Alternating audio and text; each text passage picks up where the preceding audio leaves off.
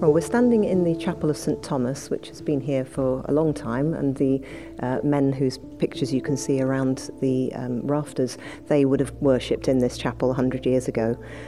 So it's a very special place, and it's nice to feel that they've been here and we're continuing that tradition. And the photographs we can see, these were people who came to this school but also worked here as well? Yes, there were 3 of the of our casualties were actually members of staff, 2 of the masters and Robert Quine, who was the school porter. There is something incredibly poignant about having these faces looking down at you and getting a sense of just one community, this school community, that was just hit devastatingly. Yes, it's absolutely incredible, the scale of the sacrifice. 546 members of the King William's College community served in the First World War, and 139 of them were killed. That's 25%, which is actually almost the highest percentage of any public school in the whole of Britain. Goodness me, absolutely incredible. And you've been researching this for 4 years. There must be some stories that stand out for you. Yes, I mean, there are some. Every story is interesting and poignant. For example, George Margerison, who was the son of Kroger House, who was killed on the 8th of November 1918, 3 days before the armistice. Charles Moody, who was in the Royal Flying Corps, he was 18. He'd been out of school less than 6 months when he was killed in combat. Ashley McGain, who was a schoolmaster from Port Erin, and he wrote a letter which we have to his mother the night before he was killed on the first day of the Battle of the Somme. I mean, every single story is heartbreaking. We had William Rigby, who led the Chorley Pals to the railway station after battle with Ned, the battalion's mascot, and we've got photographs of him leading them through the snow to go off to war. William Shakespeare, who's one of our very famous old boys, who fought in Saudi Arabia and was killed riding in battle on his camel. I mean, the stories, each one is interesting, but also so sad. And you reel off these names, you know the names, you know the stories. This has obviously become quite a personal project for you as well. Yes, I really feel that it's really been important to put names to the faces or faces to the names, because they're on the War Memorial, names and initials. When we first started back in 2014, our Roll of Honour had surnames and initials, and we've been able to find first names and sometimes even nicknames for each of them, photographs. We've managed to get in touch with families all around the world, people in Canada, New Zealand, Australia, as well as people on the island. I mean, obviously, with some of the surnames of these boys, Taggart, Tier, Shimin, Quine, there are obviously relatives, on the island still. It's been amazing, I think, for everybody to actually now look at them and know them. And when their names are read out, when we read the Roll of Honour at the beginning of the Remembrance Service, people can actually, they recognise the names and can actually put a face to those names. What impact has this work had on students here? We've had lots of interest from all kinds of students, and I think I hope it's brought the war and history alive a little bit to them. Tried to let them see the human side of things and the actual devastation. A couple of years ago, during our remembrance service, I remember reading out Ashley McGain's letter to his mother the night before he went into battle and died, and it was incredibly moving. I mean, I think it affected people of all ages. You can't even comprehend what this many people look like almost. It's also looking at the variety of faces, the ages, the difference that you can tell they're from different backgrounds, and some of them, I assume, were very young when they went off to war. Yes, absolutely. I added them up the other day, and I can't quite remember, but about 60 or something, so under 25 or 25 and under. Yes, we had some older men who'd retired, but then signed up again, re-enlisted. There's such a variety of backgrounds as well. We had Sir Archibald Campbell, who was a baronet, and then Ashley McGain, who was a railway porter's son. They came from many different backgrounds. Quite a few of our old boys had emigrated around the world. They had gone to Australia, to New Zealand, they'd gone to Canada, but they all enlisted and came back to Europe and fought with their various overseas forces. They fought all over the world. We have people who died in France and Flanders, obviously, but also in Mesopotamia, in Iraq. They're in Egypt, they're in Gallipoli in Turkey.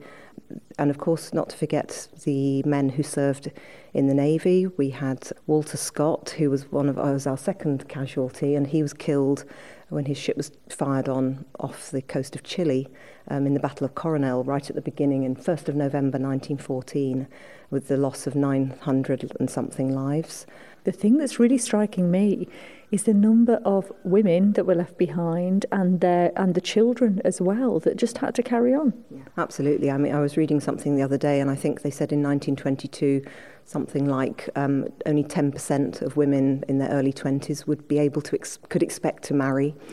So in other words, 90% of women of that generation probably weren't going to find a husband. It's a whole generation of women who lost out on that opportunity. You mentioned the Remembrance Service where the names will be read out, but we're also standing by some boots, they look like army boots, which have photographs attached to them and poppies. Tell us about these. Well, David Dawson, one of our members of staff, our theatre manager, came up with the idea that it would be lovely to collect 139 pairs of boots, one for each life lost, and then we could put a photograph and a poppy on them and place them around school during this week so that people just come across them and walk past them and can have a moment to reflect on that person. And it's very, very, very visual, and it's very effective. And what we plan to do is to line them all up as for our remembrance service outside, so that as people come into chapel, they'll walk past this huge long line of 139 pairs of boots. You still need some more boots, though. Yes, I'm afraid we still are after boots. We could probably do with about another 100 pairs. So if anybody would like to donate some boots to us, either boots that they want back, in which case they could label them and we will return them, or if they decide they don't want them back anymore, if they could let us know that they want to donate them. We've been asked if we could donate unwanted boots for the refugees for this winter, so we'd love to do that. So we'll happily donate them afterwards. And what sort of boots are you looking for, just to clarify that? Well, obviously, if you've got something that remotely resembles an army boot, that would be great, but sort of muddy old walking boots or riding boots, anything really that could pass as a boot that might have served in the trenches would be appropriate, so long as men's boots. Yeah. And tell us as well about these beautiful stones that have been painted here. I'm holding one now. It has the name Archibald McFarlane on it, and there's a picture of a soldier and a poppy on there. Tell us about these. Mrs. Morgans, actually, Anya Morgans, our head of sixth form, was telling me about the popularity of painting stones at the moment, and thought, could we do something for our remembrance this year? And so Mr. Kelly, our head of art, has been actually able to transfer the photographs onto the stones, which are beautiful, and then he's painted poppies, and some of his students, his art students, have been writing the names, and we've even had some of the students requesting whether they could actually do the stone for a particular man, because they've sat opposite his photograph in chapel 3 times a week and would like to actually remember him particularly.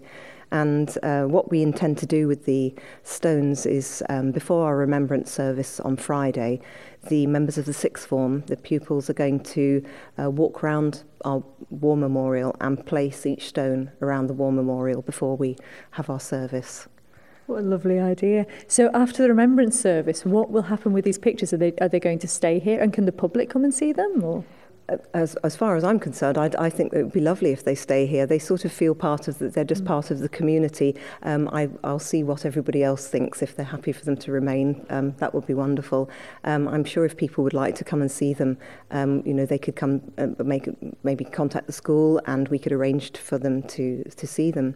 Also, in addition to our normal school remembrance service, which happens on the Friday afternoon, this Sunday evening, on the actual 11th of November at 5:30, we're going to have a candlelit sort of requiem, an event where we listen to poems and letters written by our casualties and their families, and we're going to have lots and lots of photographs that haven't been seen before, some of them from family albums of some of these men, and interspersed with some beautiful music and set to candlelight. So I hope it will be a very, very moving and lovely way to give them a send-off at the end of this centenary. And we would like to extend the welcome to everybody to come and join us, and particularly we would love to see any relatives of our 139 fallen. It would be lovely for them to join us here. And this has been a project of yours, as you say, for the past 4 years or so. It's by no means complete, though. No, it's real labour of love, and I'm afraid there's so much research goes into it, and then to actually compile the biographies that I'm trying to create for our archives. I think I'm about a third of the way through, so I think I'll be going for a few years yet. But it's so rewarding, and I really feel, that it's something that we do now to create the link to history for the future, because otherwise it's lost, and we're able still, there are relatives who remember, and so those people's testimonies, their photographs, the things they tell us are so valuable, otherwise they'll be lost forever. Do you mind taking us outside and we'll have a look at the War Memorial? Absolutely, yes, let's go and have a look.